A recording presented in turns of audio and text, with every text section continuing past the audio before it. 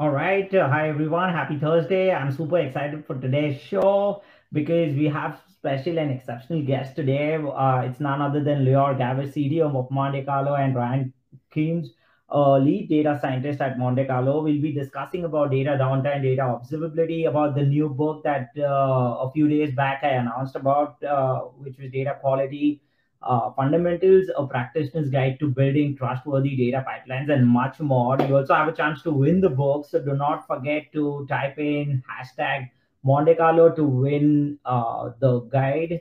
All you need to do is type this in the chat and you'll enter the raffle. I'll make sure that I'm letting the folks know about it in intervals as they join, but for sure, if you're wanting a print copy, don't forget to type in hashtag Monte Carlo. We'll be announcing two winners on the show, one towards the mid of the show and one towards the end.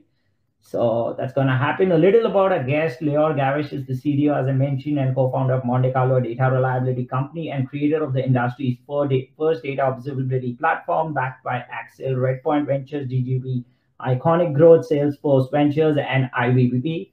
So prior to Monte Carlo, Lior co-founded cybersecurity startup Sukasa, which was acquired by Baruchada in 2016. At Baruchada, Lior was SVP of engineering, launching award-winning ML product for fraud prevention. Lior holds an MBA from Stanford and MSc in computer science from Tel Aviv University.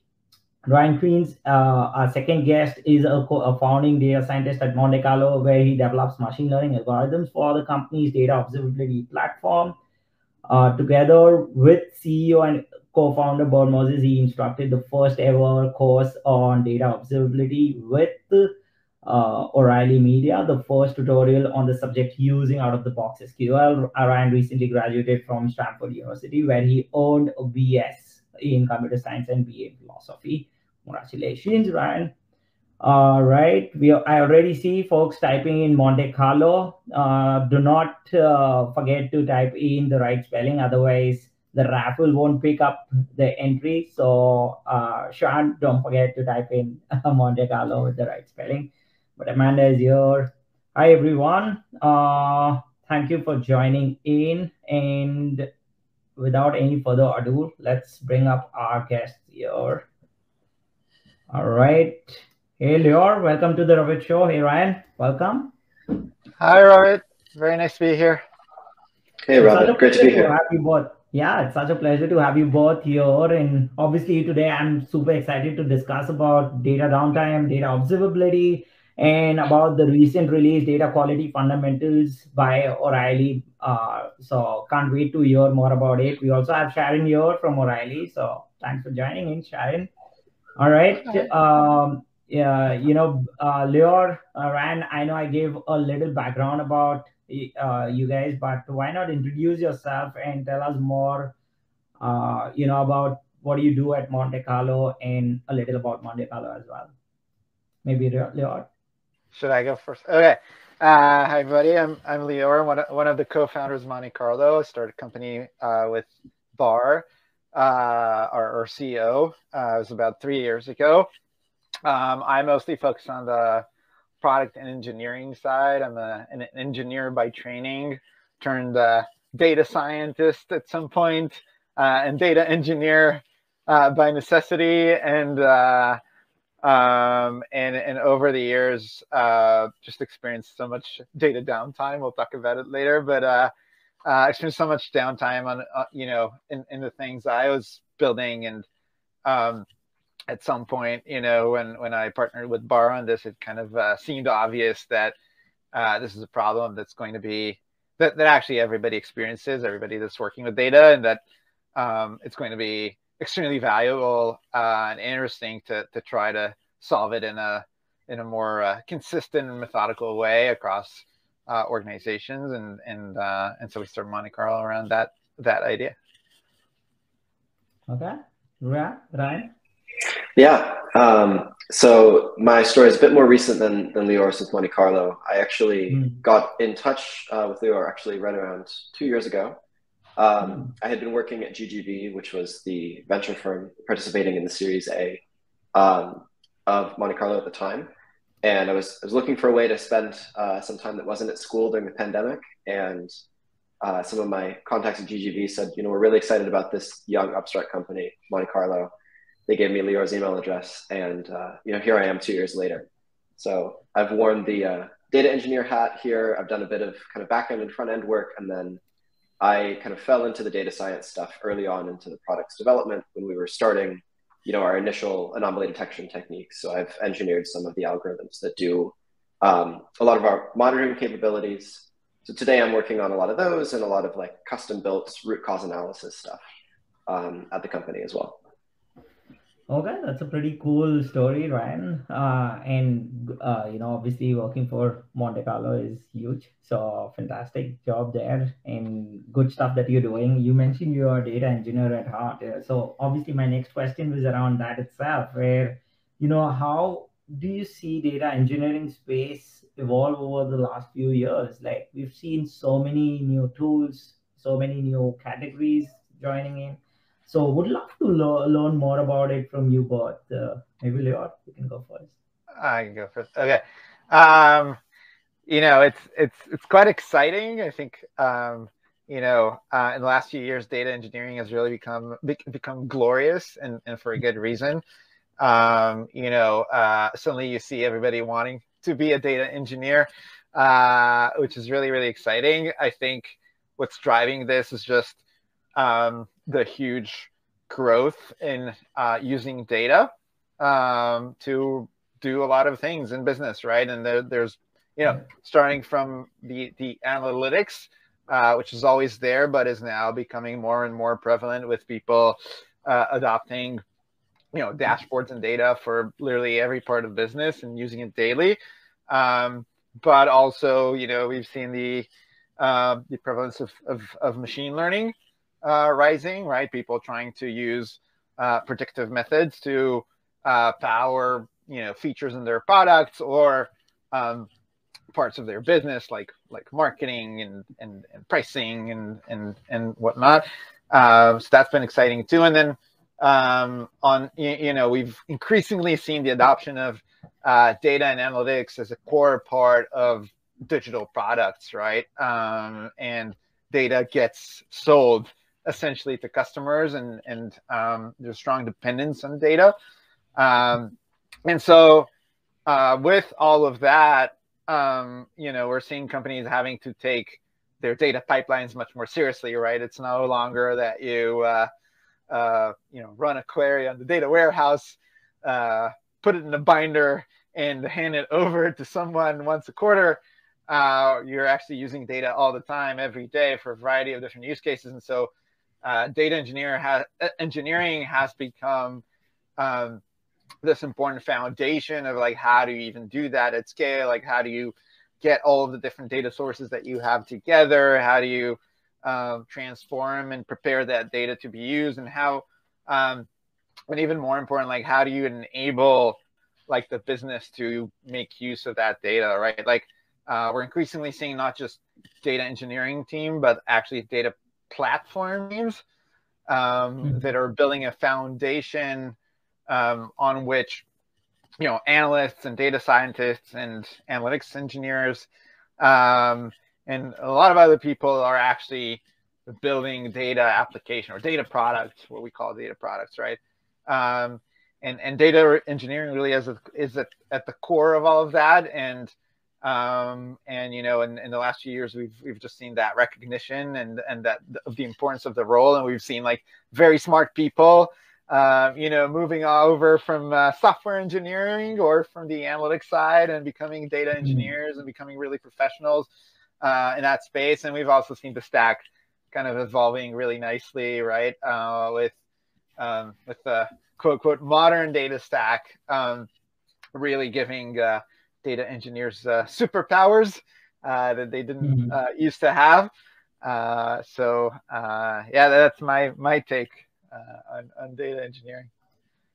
Okay, that's pretty interesting, and those were valuable insights out there, Lior. So thanks for sharing those. Ryan, how do you see it? Because I know for a fact it's been a while since you've been doing this now. So how did you see that this almost 2 or 3 years back, and how do you look at it right now? Yeah, no, it's a great question. Even in the time Monte Carlo's been around, in the time we've been, working on data quality fundamentals, there's been quite a development. I think Lior encapsulates it very well with this shift towards, more cloud native companies in the space being truly data driven in the way they run their business, and that has these immediate effects on like the data engineering profession. And if you're going to be data driven, you need more data, you need it faster, and you need the format to be more flexible.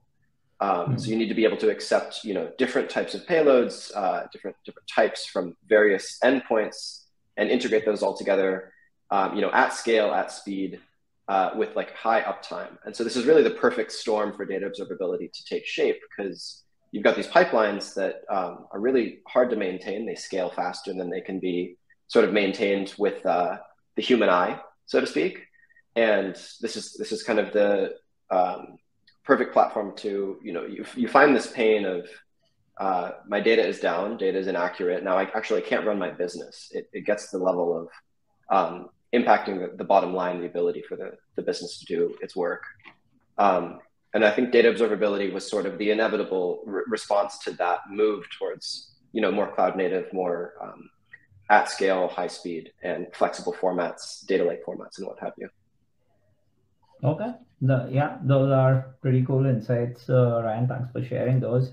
Also, I know there are a few questions in the audience. I'm surely gonna pick, so don't hesitate, guys, to ask questions. I'm starving them, so I'll be asking Lior and Ryan as we go ahead. But to obviously, we've learned, we've heard a lot about data downtime from Monte Carlo, and I'm sure a lot of the folks who are joining us today have this question: what is data downtime? So can we start with data downtime and get into the weeds? Sure. Yeah, I could go ahead. It's actually pretty simple. But by the way, before I clearly define it, I'll just say, we borrowed. We can't claim credit for the downtime word. We actually borrowed it from DevOps, where it's kind of a really well established term. Everybody knows what it means when an application is down, or when a mobile app is down, or a service is down, right? And teams measure their downtime to understand how well they're doing from a reliability perspective, and to manage it to certain standards of quality or certain SLAs that their business requires, right? And we've borrowed the term downtime and applied it into the data world. We think, it's equally important, as Ryan mentioned, like when a business relies on data and data product to run and to deliver its own services, you actually care about times where your data is, wrong or inaccurate, or, otherwise erroneous, right? Or otherwise does not meet the quality standards that the consumer is expecting. And so, defining those times where you're basically letting your customers down, in a sense, and measuring it systematically, and managing it to an acceptable level, is really what data ops is about. And data downtime is essentially the most important KPI, right? Eventually, like, you want to know that there's, as little time as possible where your consumers can't use the data that you are producing as a data team. Okay. Yeah, I think that sounds pretty straightforward. Ryan, your thoughts? Yeah, I've actually just got a good example of this. I think Lior's encapsulated it very well. There's one, actually, we were talking about it at Monte Carlo earlier, 538, which is this popular polling platform for kind of US political races. Right now, they're covering a lot of the midterm polling that's going on for the upcoming midterm election.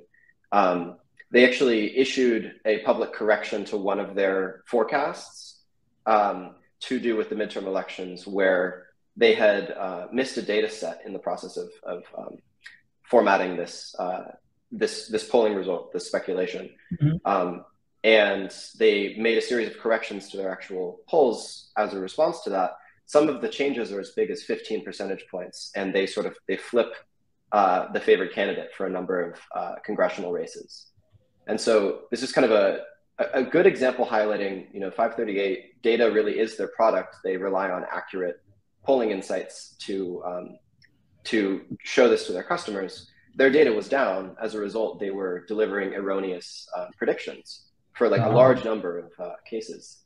And they were really good about it. They noticed it. They found the actual root cause of their issue and fixed it retroactively. But those are the types of things we're talking about. Data down means that the product really can't work if it's data driven. Yeah, I think very nice example out there, Ryan. Thanks for that.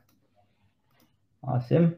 We'll be taking a few questions. Let's see. We have a question from a student here, Ryan. I think you might be the one who could answer this one because you started back then. So, being a student, what is the best way to start your career in data observability? Very interesting. Yeah, this is a great question. I kind of stumbled my way into it, and so maybe the path I took is maybe hard to replicate. But I studied computer science in school, and so I did actually a focus on artificial intelligence. And so in school, I did a lot of kind of, I guess you could say, the more academic venues for AI research. So I did a lot of deep networks, a lot of natural language processing, and RNNs, CNNs, like computer vision type tasks. That whole assortment. And I sort of made the migration to data observability by, I guess, applying a lot of those skills. I use a lot of Python in my job, and I learned that at school. But I also learned SQL here at Monte Carlo, actually. And now the majority of my job is done in SQL. I wouldn't recommend that pathway. I'd say if you can be taught it in a more structured setting, probably be a bit faster than I was. So there are sort of tools of the trade, when it comes to knowing SQL, knowing Python, and how to run experiments in the notebook format. There's a whole technical rabbit hole we could go down here, but I'd say at a high level though, just being kind of aware of the trends, of the tools that people are using. The data space, all of tech moves extremely fast, and so you'll hear about this stack constantly changing. Being on top of that is kind of hard, but it's generally a good idea to be aware of what tools are used, and then ultimately, the core building blocks, being familiar with Python and like pick your favorite programming language of choice, plus SQL and some database concepts are a very solid way to build kind of the technical skills there. I can really speak to the technical side.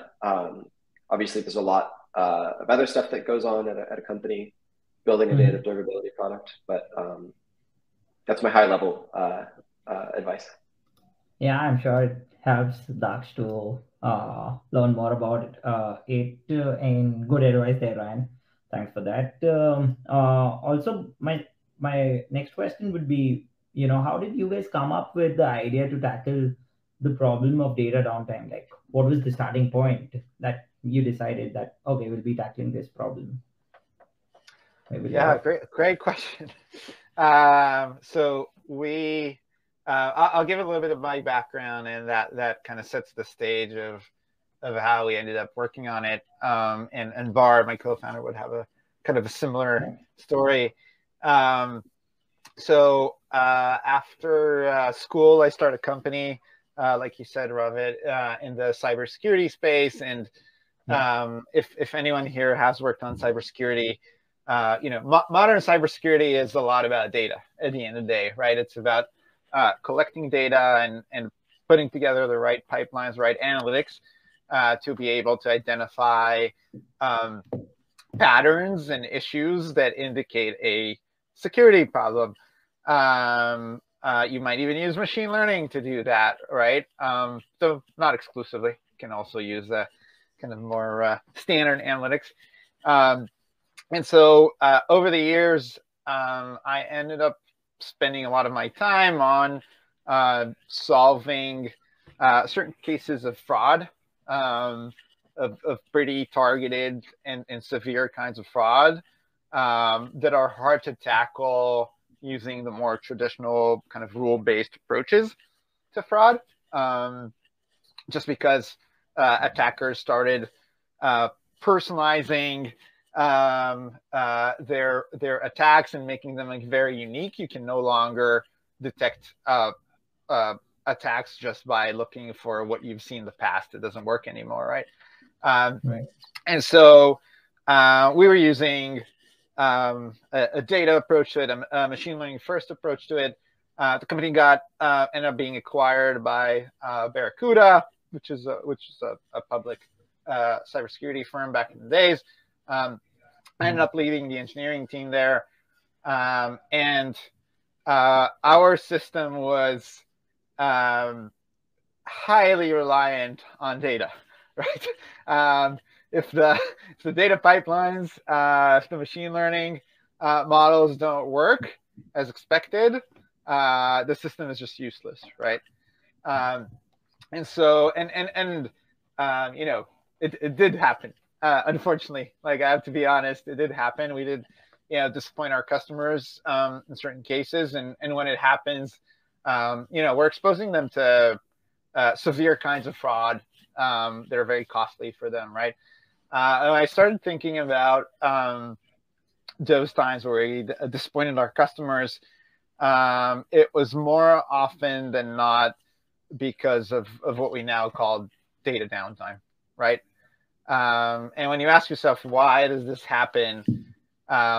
You know, because usually downtime is because your servers are down, or you know, put a bug in production, or your database is overloaded or whatnot. Why is it coming from the, you know, from the data reliability aspects of the system? The answer to me was kind of, that was a light bulb moment for me. It's because we have pretty robust methodologies and tools to tackle the application and infra side, right? We can manage it to like a certain level that's acceptable to us. But on the data side, we were flying blind. We're kind of shipping things and hoping they will work. Obviously, at some scale, that doesn't fly anymore. And so that was kind of an interesting observation. And Bar had a similar experience, actually more on the analytics side. She was helping teams use data to do customer success. And the obvious conclusion was that Bar and I really suck at what we do. But then we thought maybe there's another explanation. We went out there and actually talked to over 100 data teams, and we figured out we weren't alone, right? Like we just saw, you know, everybody's struggling with the same problems. Everyone's finding it a nightmare. Everyone's like not sleeping at night, worrying about the, you know, angry Slack messages they're going to get in the morning when things, you know, don't work. And so we thought, hey, you know, that maybe there's an opportunity to apply some of what we learned and build a solution that can be adopted, right? And if you think about it, Monte Carlo is not just a solution; it's also, you know, we had to shape the methodology. Like there was no established manner of doing data reliability, and so Monte Carlo, you know, when we started, we actually started from like, okay, how do you put together a process and an organization to actually deliver a reliable data product? And then from that, like, what are the tools that that people are going to need to deliver on that? And then observability was kind of like the obvious, you know, building block that we thought was most impactful and most important. And that's kind of where it all started. And then we met Ryan, and he completely crushed it and built an amazing solution. Yeah, and I would love to hear your experience as well when you heard about it, and when you obviously learned from, you know, the problems that Lior and Bar obviously identified, and, you know, obviously after talking to so many data teams, it's kind of interesting because you have those insights ready, but at the same time now you have to work on it to make sure that you're going and solving those problems. So how was that for you? And coming from obviously if I'm not wrong, you were at the university, and then obviously you kind of get into it and you start tackling, you start thinking at a corporate level. So how does that work, and how was that for you? Yeah, it's a big wake up call, actually, going straight into the industry and working at this scale, at this speed. Like I mentioned, like the real time uptime is something you don't get to see in school so much. So I was very familiar with this maybe old fashioned concept for data science, where you've got this purified data set that sort of arrives magically in the form of a CSV file. And you can take that and parse it and run detection, or you can run prediction with some really high powered models. And like the beauty of that problem is in, modeling the algorithm correctly. And I sort of joined industry and immediately learned that that was a really small piece of the puzzle, that actually the majority of the value was found in arriving at that pristine CSV file to begin with. It's like not something you take for granted. It's really hard to produce data sets that regularly are up to date, that have kind of a full representative sample, right? That you can actually do meaningful machine learning on. And yeah, like I think Lior and Bar deserve this enormous amount of credit for conceptualizing this problem so well, before even putting pen to paper, so to speak, or starting to write a single line of code. They had done such a good job sort of encapsulating the problem for businesses.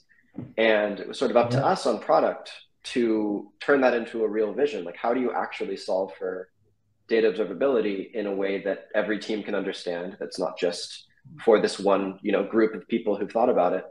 And that's still evolving today. I think also, the book is a big step towards formalizing some of those notions, but it's very much still an active conversation. We're learning about how these building blocks fit together, and what the best responses are, improving time to detection, time to resolution, and prevention of data downtime. It's a big space. Yeah. Yeah, no, I think 100%. I just have to add, like, one thing that Ryan does extremely well is he is, and this is something that we care a lot about as a company, is very customer oriented, right? This is and this is something that I think it's not obvious, at least wasn't obvious to me coming out of school, is that we all come in with a lot of hypotheses and a lot of ideas, and some of them are good, some of them don't hold water, and it's only when you meet real customers and kind of have them try what you do and give you feedback, and meticulously collecting that feedback and refining your ideas and your methods to address the pain that the customer has is incredibly valuable. And Ryan picked it up very quickly and has done it extremely well. So that it's part of starting any business, and it's particularly important in a kind of a new category like data observability. Yeah, I think 100%, with the customer feedback, with the customer, that importance to the customer, when you have those insights coming from them, it kind of makes a lot of difference for your product as well.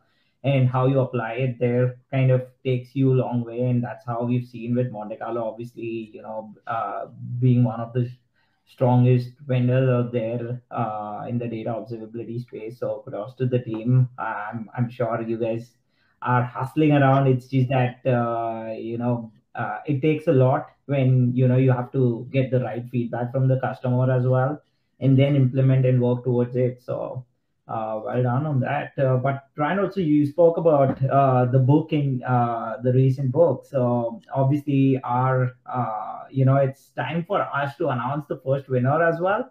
Let's go out and announce the first winner for those who put out hashtag Monte Carlo in the chat. Already 13 people who have put out. So let's do the first raffle. And this is what I was talking about, Lior, Ryan, that we'll be picking up winner. We will also be picking up second winner towards the end of the show. So folks who are have just joined, don't forget to type in hashtag Monte Carlo, and we'll be picking up the second winner in the same way towards the end. Let's do the drum roll here. Let's see who the winner is. The winner gets one print copy of Data Quality Fundamentals, the new book by Monte Carlo. Michael, oh, Michael Suttle, congratulations. I saw you just, obviously you were just checking in that, will there be a recording? So yes, there will be a recording, but congratulations on winning a print copy. You also get a chance to obviously read about the new book from Monte Carlo, which is the Data Quality Fundamentals. What I'm also doing is sharing a link with everyone who wish to, quickly go and, want to download the book. Here's the link for everyone to check out the book. So don't hesitate to go get the access. Monte Carlo has been kind enough to keep it open for everyone out there. And there's the link. Go and check out the book. Awesome. Some questions around the book, obviously. But before getting into the book, one question that I had for both of you was, we've seen and heard so much. Also, according to Gartner, data quality is costing companies millions every year. So how do you plan to help companies with this? Like, I'm sure you'll be telling a lot around what and how you've mentioned everything in the book, but just in general, how are you looking at those problems and how are you solving those problems for the companies out there? Yeah, I can get started, and then Ryan, I'm sure you'll have a lot to add. Again, we're borrowing practices that are well understood on the software engineering side and on the DevOps side. But basically, the idea is that data downtime is essentially a function of three things. It's first, like, how many incidents you have. An incident refers to something in your system that creates unreliable data, right? And it could happen for a variety of different reasons. It could happen because one of your data sources changed in a way that you don't expect, or it could happen because someone pushes a code change that has unintended consequences, or it could be an operational issue in one of the pieces of infrastructure that process data. Whatever it is, there's like this number n, like how many incidents you have, right? And then when you do have an incident, there's kind of two factors that really matter. One is what we call time to detection, which is how fast you can tell that you have an issue, right? As long as you don't know you have an issue, you have data downtime, right? It's lingering. And the other part of it is like, how fast can you solve the problem, and how fast can you resolve the issue once you've learned that it exists, and that's called time to resolution. Yeah. The approach to and remember, our goal is to minimize data downtime, right? So these are the three levers that we have. And so the solution to data downtime, it's called observability. We can talk about what it means DevOps, but the objective is to minimize those three parameters, right? And the first one, that's kind of maybe the most straightforward to understand, is time to detection, right? How long is it before, when you have a problem in your system, how long is it before you know you have a problem? And the way you do that is you start collecting a lot of information about the system, a lot of metrics and metadata and logs of all the different parts of your data stack, whether it's the data warehouse or the ETL tool or the BI tool, or really any part of it. And you start monitoring all that information for changes, right? Simple example, you can look at what we call data freshness. So basically, in a typical data system, every piece of data, every data set will get updated, a certain number of times per day or per hour or whatnot. You can actually track that metric, freshness, and create alerts to the people that build the system when a certain piece of data stops updating as you expect it to, right? That's a very simple example.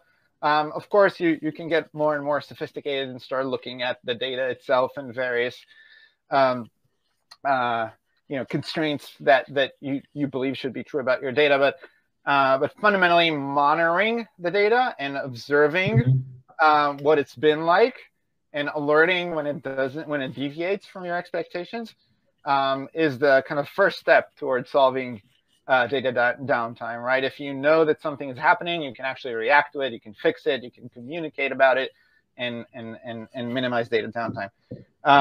The second part that we tackle is the time to resolution piece, right? Like, how long is it?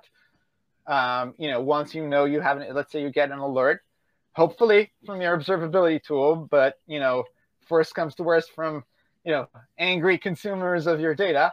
And how long is it before you can actually pinpoint and address that issue, and resolve it, and backfill if you need, and kind of get to a state of good data. The way you do that, or the way you can help people do that, is by it's actually pretty similar, by collecting all the information that I talked about, all of that metadata and logs and metrics, and making it really easy for the people that are managing the incident to start correlating this information, right? Okay, so I have a freshness problem, but what is the process that has been updating that table? How has it worked in the past? What is going on there right now? Are there any errors or issues? Are there any changes to that system that's updating the table, and so forth and so on? And so by helping people understand how all the dependencies, lineage essentially, works in the system, and how each component is working, and all the different changes and errors and issues that happen with it, you can actually help people get to an answer much faster, and resolve the issue much faster, right? So you can actually take it from weeks. Oftentimes we talk to our customers, it takes them weeks to figure out what's broken in the data system. You can actually shorten that to minutes if you have all the information in one place, in a way that allows people to correlate and understand how all the different pieces work. And then there's, once you've addressed, and once you're able to detect issues and resolve issues, there's also this question of like, okay, why do I have those issues in the first place? How can I reduce the number of issues that I'm experiencing, right? That's the other big factor here. And so you can think about tools that help you understand the architecture of your system, the dependencies, what are the critical assets that you have, what are the parts that are being most used, what are the parts that are most likely to break, how long does it take to address issues in various components. So you can start thinking about your architecture, about how to simplify it, about how to streamline workflows, how to streamline processes, how to streamline teams, so that you fundamentally improve the reliability of your system in kind of a more proactive manner. So that's the high level. Of course, there's a lot of detail to that, but Ryan, if you have an example or anything to add, that would be great. Yeah. Yeah. No, I think you've done a really good job spelling it out, right? There's prevention, time to detection, time to resolution. Data downtime, the cost of data downtime to a business is just quantified by those, right? So pretty much everything we do on product is aimed at solving one of those verticals. Lior mentioned freshness detection, or data freshness as a problem. So freshness detection is something that we work on the data science team here, which is really just it's an unsupervised machine learning problem. This table, updates like this, and there's a delay in its update. Is that delay a cause for concern? Maybe yes, maybe no. And you have to kind of be careful about that, right? Because if a table only updates on weekdays, you might think it updates once a day. But you don't want to detect on an event on Saturday if it's just not going to receive data on the weekends. So, classic like time series anomaly detection problem there. Actually, in the book, chapter 4 of the book, there's a bit of a deep dive into some of these technical concepts to kind of see under the hood of anomaly detection for data freshness issues and some of the other pillars of data observability, we call them. So like distribution's another one, you know, what's my rate of null values in this table, or what's my rate of unique values? You can ask questions like, you know, is the fields that contains the credit card hash ever null? Because if it's null, you can't bill off of that row, right? Or if a value is non-unique when you expect it to be unique, you might have some operational issues stemming from that. Actually, we know for a fact that big companies like Netflix has had issues like this before, where they thought tables were fully unique. They actually contain duplicates, and that just fully broke an entire system. It's a result of a data downtime problem. Yeah, but you know, Lior spelled it out super nice. There's all sorts of things to get into with data freshness, the lineage of different sources, things like the root cause that you can track through the course of an incident, and preventative measures too. The type of questions of like, we'll see customers where we have monitor setup where we'll say, okay, here's a table that updates once an hour. We can tell from the query logs that the query is getting longer and longer every time it runs. So you might not have a problem now, but you're about to have a problem because this table updates once an hour and the processing takes 57 minutes or something. So like we're running into danger here. You can do all sorts of observability in those different categories. And yeah, the book kind of dives into different verticals in a lot more detail than we can say here. So I'd invite you to check that out, basically. Yeah, very cool. Thanks for sharing those points, Lior, Ryan. I think those are like the secret sauce points that you just bring for the folks out here, and appreciated getting into those detailings because it kind of helps the you know, the folks who kind of want to learn more about the space, about data observability, and this kind of brings them closer. We also have a few questions. I'm surely gonna ask you what kind of inspired you to write the book and all of those things, Lior. So, but before that, let's take a few interesting questions here. We had a comment here from Sean. She says data quality is the key to develop all good data products. We all agree. Awesome. We had a question here from Emmanuel. Let's take this one. How does Monte Carlo address issues of downtime during data migrations where data sources switches from one system to another? Very interesting question.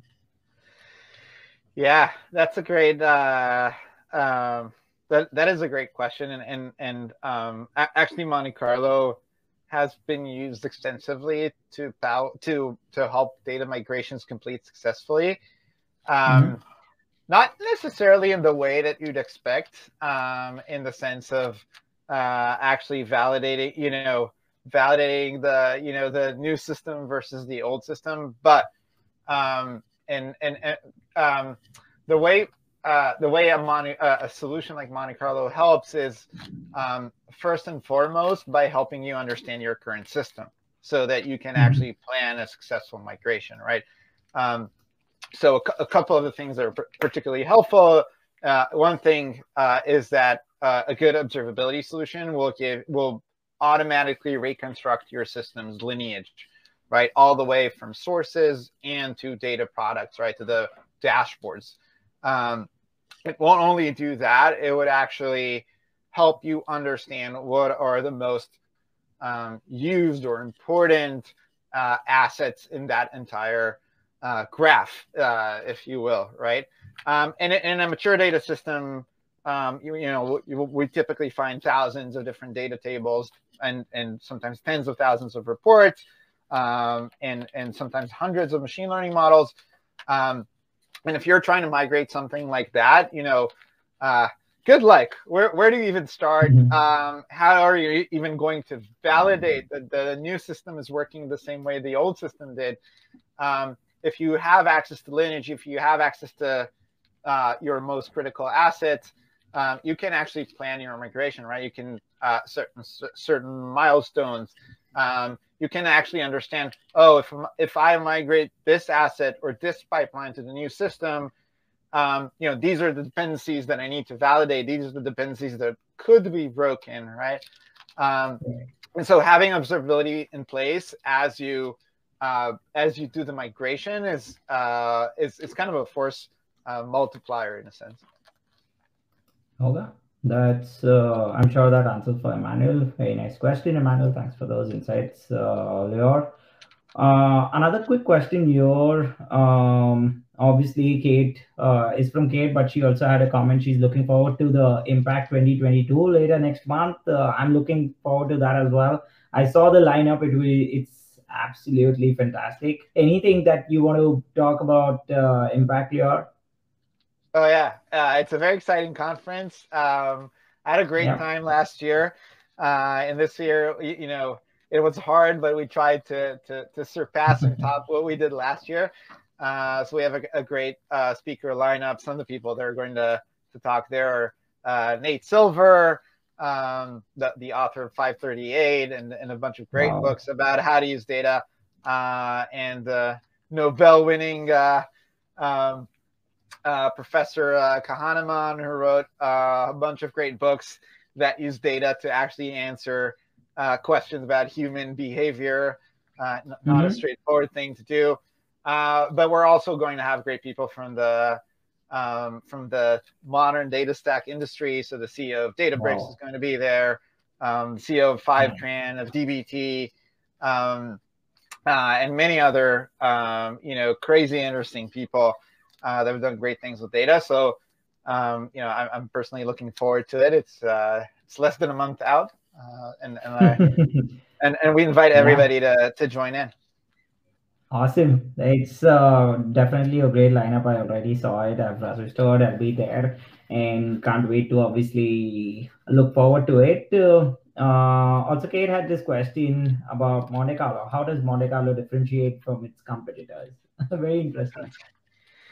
Good question.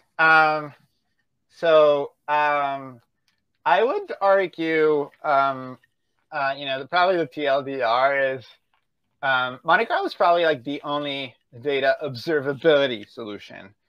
There's a lot of tools out there that would help you manage data quality and data reliability. All of them fall into the category of testing or monitoring. And I'll explain what it means and how it's different from observability. Testing and monitoring are a very effective strategy to start putting reliability into the system, right? Testing basically means you're going to write a bunch of predefined logical conditions that will, you know, fire off or break your pipeline if they fail. So like a very simple example, if you have an ID column that you really care about, you might add things like, you know, once the ID column is calculated, let's make sure it doesn't have nulls, let's make sure it's unique, things like that, right?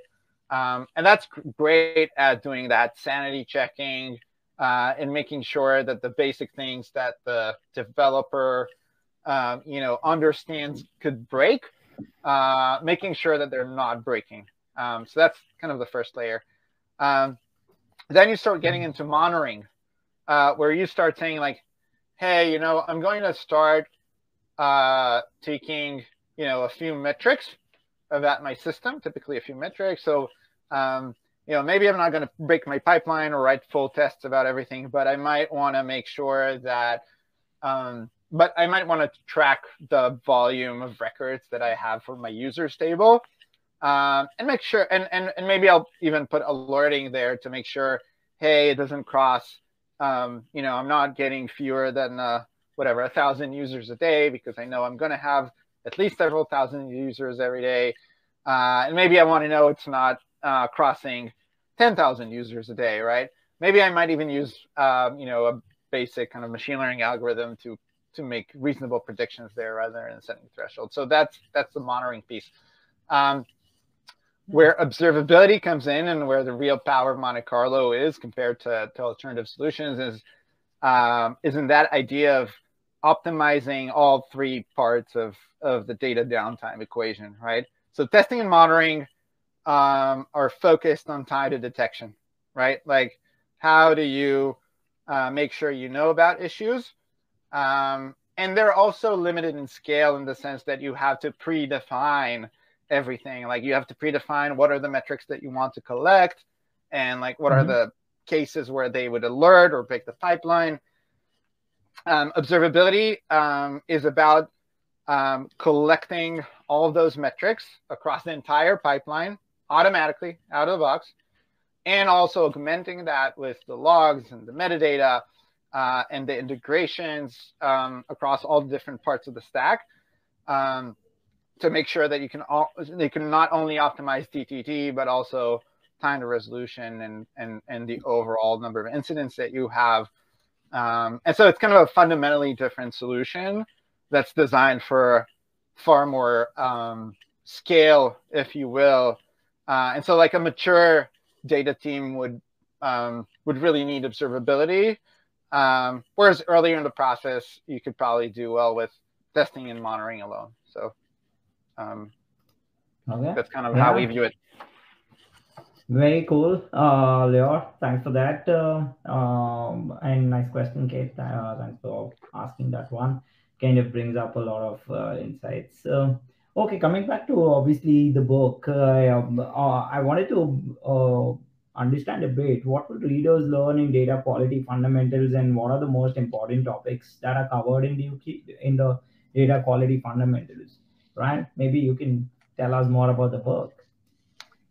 Yeah, there's a lot to talk about with the book. It's an extensive work. I mean, everyone who contributed to it added a lot of kind of years of thinking. So there's really too much to say.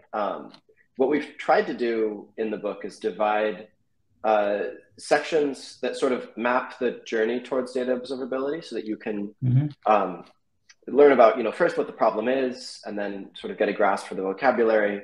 Go through some of the kind of best practices from a technical perspective, and then also a more cultural perspective, like in terms of the types of operational moves you would do as a team to optimize for data observability. So just kind of cherry picking from the book, chapter 1 kind of talks a lot about, okay, what is this new problem? What's data observability?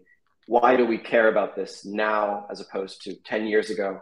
And how does it differ from monitoring and alerting, kind of just as Lior has just explained for us a second ago. Chapter 2, you'll start talking about, okay, what vocabulary am I using here? So you start getting into the weeds of actually resources you could get elsewhere, but like, what's the difference between a warehouse and a lake? What is ELT versus ETL versus reverse ETL? And when would I use each?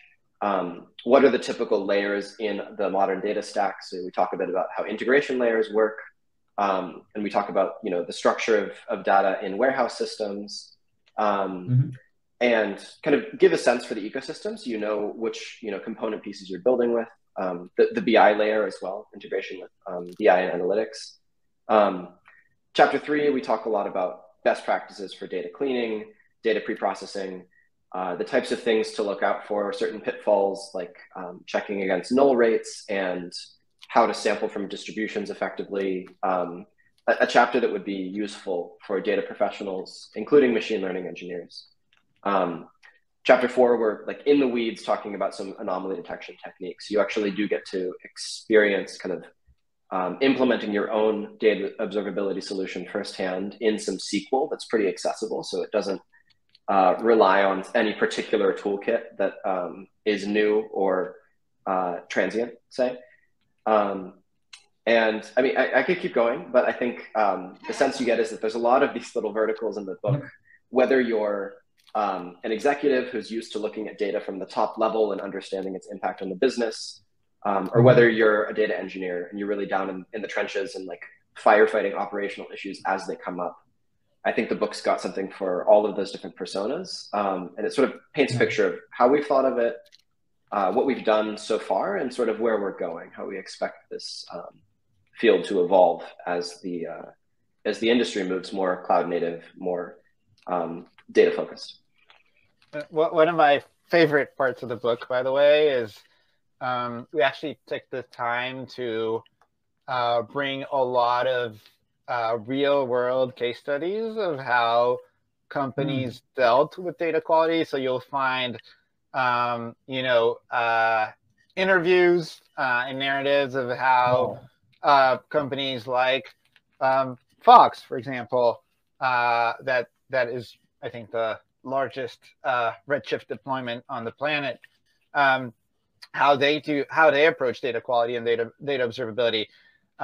We have leaders from companies like Slack and Facebook and Airbnb explaining how they tackled it, in their companies. And so the book actually goes, beyond the Monte Carlo approach to things, and actually gives a thorough survey of how the industry as a whole is tackling it, and really tries to pick out, the best ideas and the best approaches that have been battle tested in recent years. And so it's really kind of a nice guide, and like Ryan says, it can cater to both leaders that are guiding their teams and their strategies, but also to people that are building the systems hands-on with a lot of kind of practical advice on how to make those systems more resilient and reliable. So Nice. Really enjoyed working on this book. Okay, fantastic. Yeah, I know. When I was looking at the book on the Monte Carlo website as well, yeah, I guess it's the last chapter 9, data quality in the real world. So those are like that chapter is really interesting, and we're on the same page on that, Lior. I kind of like that chapter as well. So for those obviously who wish to learn more about the book, obviously we're doing the giveaway, but for everyone it's available on the website, and I did share a link with you guys here, so you can actually go and tune in. You can just go and access the book for free and learn more about data quality. That brings me to one very important question, is around the data quality itself, but how does the future look like for teams when it comes to applying data observability and proactive approaches to tackling data quality? What do you guys think about that? Ryan, do you want to go first? Yeah. I'll try to keep it brief. There's a cool future ahead. I think this conversation is just getting started. The book is a great kind of instigator for this type of conversation. What are the best practices? How do we put structure and vocabulary to this problem of data quality and data observability? I think there's a lot spelled out there in how we have sort of learned to deal with this problem up until now. But there's still work to be done at Monte Carlo and everywhere. I mean, I know that firsthand. There's a lot to be done at Monte Carlo. In terms of the novel approaches we can do towards, more intelligent root cause analysis, better detection algorithms, better integration across like a whole lineage of different data platforms and integrations. So we can kind of ever more improve upon better prevention, better time to resolution and detection. That's a massive kind of unsolved problem. I'm honestly just excited for what this book's going to start in terms of a dialogue on the best practices in the industry for it. Okay, pretty cool. I would add just my 2 cents here. I think, like Ryan said, there's a lot more that we're going to do in terms of building capabilities and enhancing, and giving data engineers superpowers as they try to make their system reliable. I think the biggest change that we're already seeing that I think will reinforce itself in the next few years is just the adoption of an ops practice, right, and data observability in particular, right? If you're a software engineer listening, you probably can't imagine even building a pet project without having certain DevOps practices in place, including monitoring and observability, right? Like you wouldn't even imagine, doing your job without it. And I think we're going to get there on the data side as well. I think data teams are going to feel uncomfortable building without having strong practices and strong tooling to proactively manage the reliability and the trustworthiness of their end product. And foundationally, it's the biggest change of all, right? Like you can use Monte Carlo, you can use other methods to accomplish that, but I think the most important thing is just think about it. It's a foundational part of what you're doing, right? If it doesn't work, in some sense you didn't do it. And so just starting to think about it, how to make it reliable, how to measure that, how to proactively improve upon it, I think is the most important piece. And I see data teams are kind of doing that across the industry. Okay, pretty cool, interesting insights, Ryan, Lior. Obviously, before we jump on to our next winner, announcing our next winner, I wanted to ask, what's next big thing for Monte Carlo? Wow, so many things. But from Monte Carlo's perspective, we're very excited about continuing to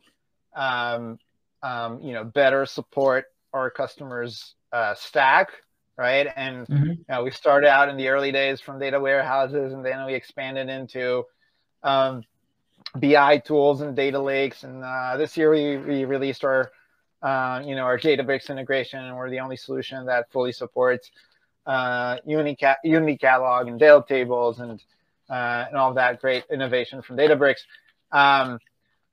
Going forward, we are continuing to deepen our support for DBT and Airflow, which are such an important part of the modern data stack. We're also going to support streaming solutions, or a lot of our customers are adopting streaming for various use cases, and creating observability into that is going to be critical. So that's it from the kind of, those are the near-term, exciting items on the stack coverage side. And then, as Ryan said, we're continuing to create powerful tools for people to correlate all that information to accelerate their process of diagnosing and solving problems, and getting back to the things that they love to do best, which is build data products.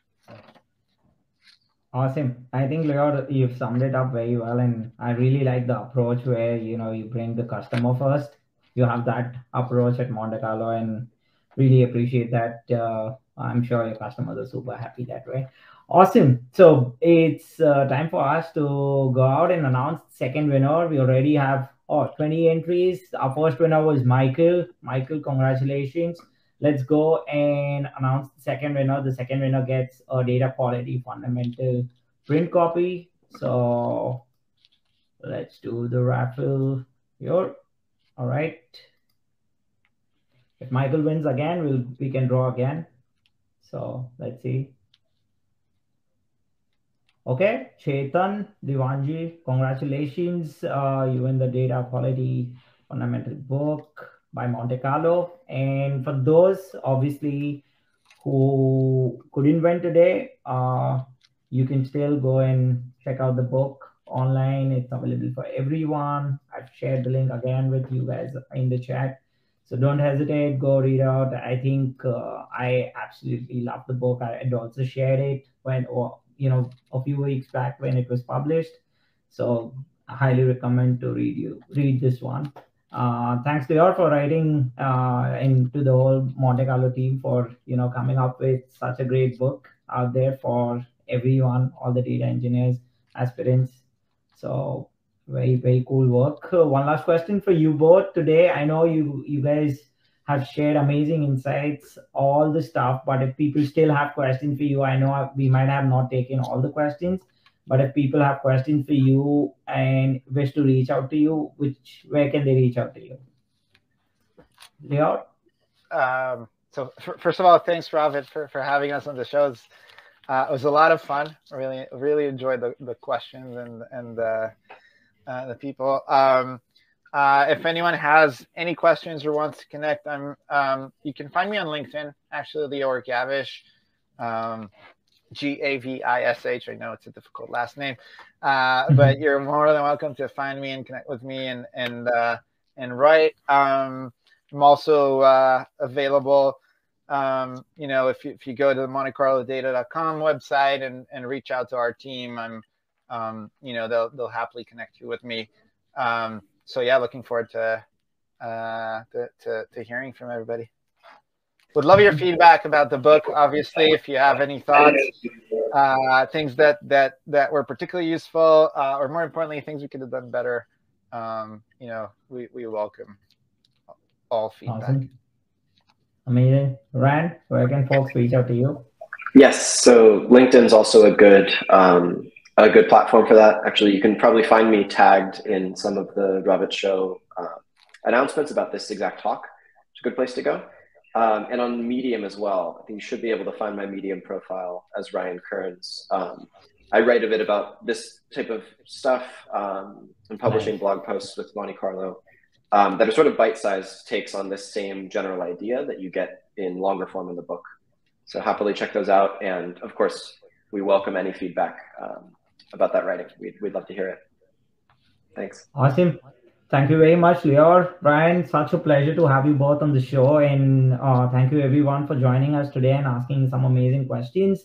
Feel free to reach out to Lior and Ryan on LinkedIn. And you can also check out their Medium. You can check out the book on Monte Carlo website. I've shared the link.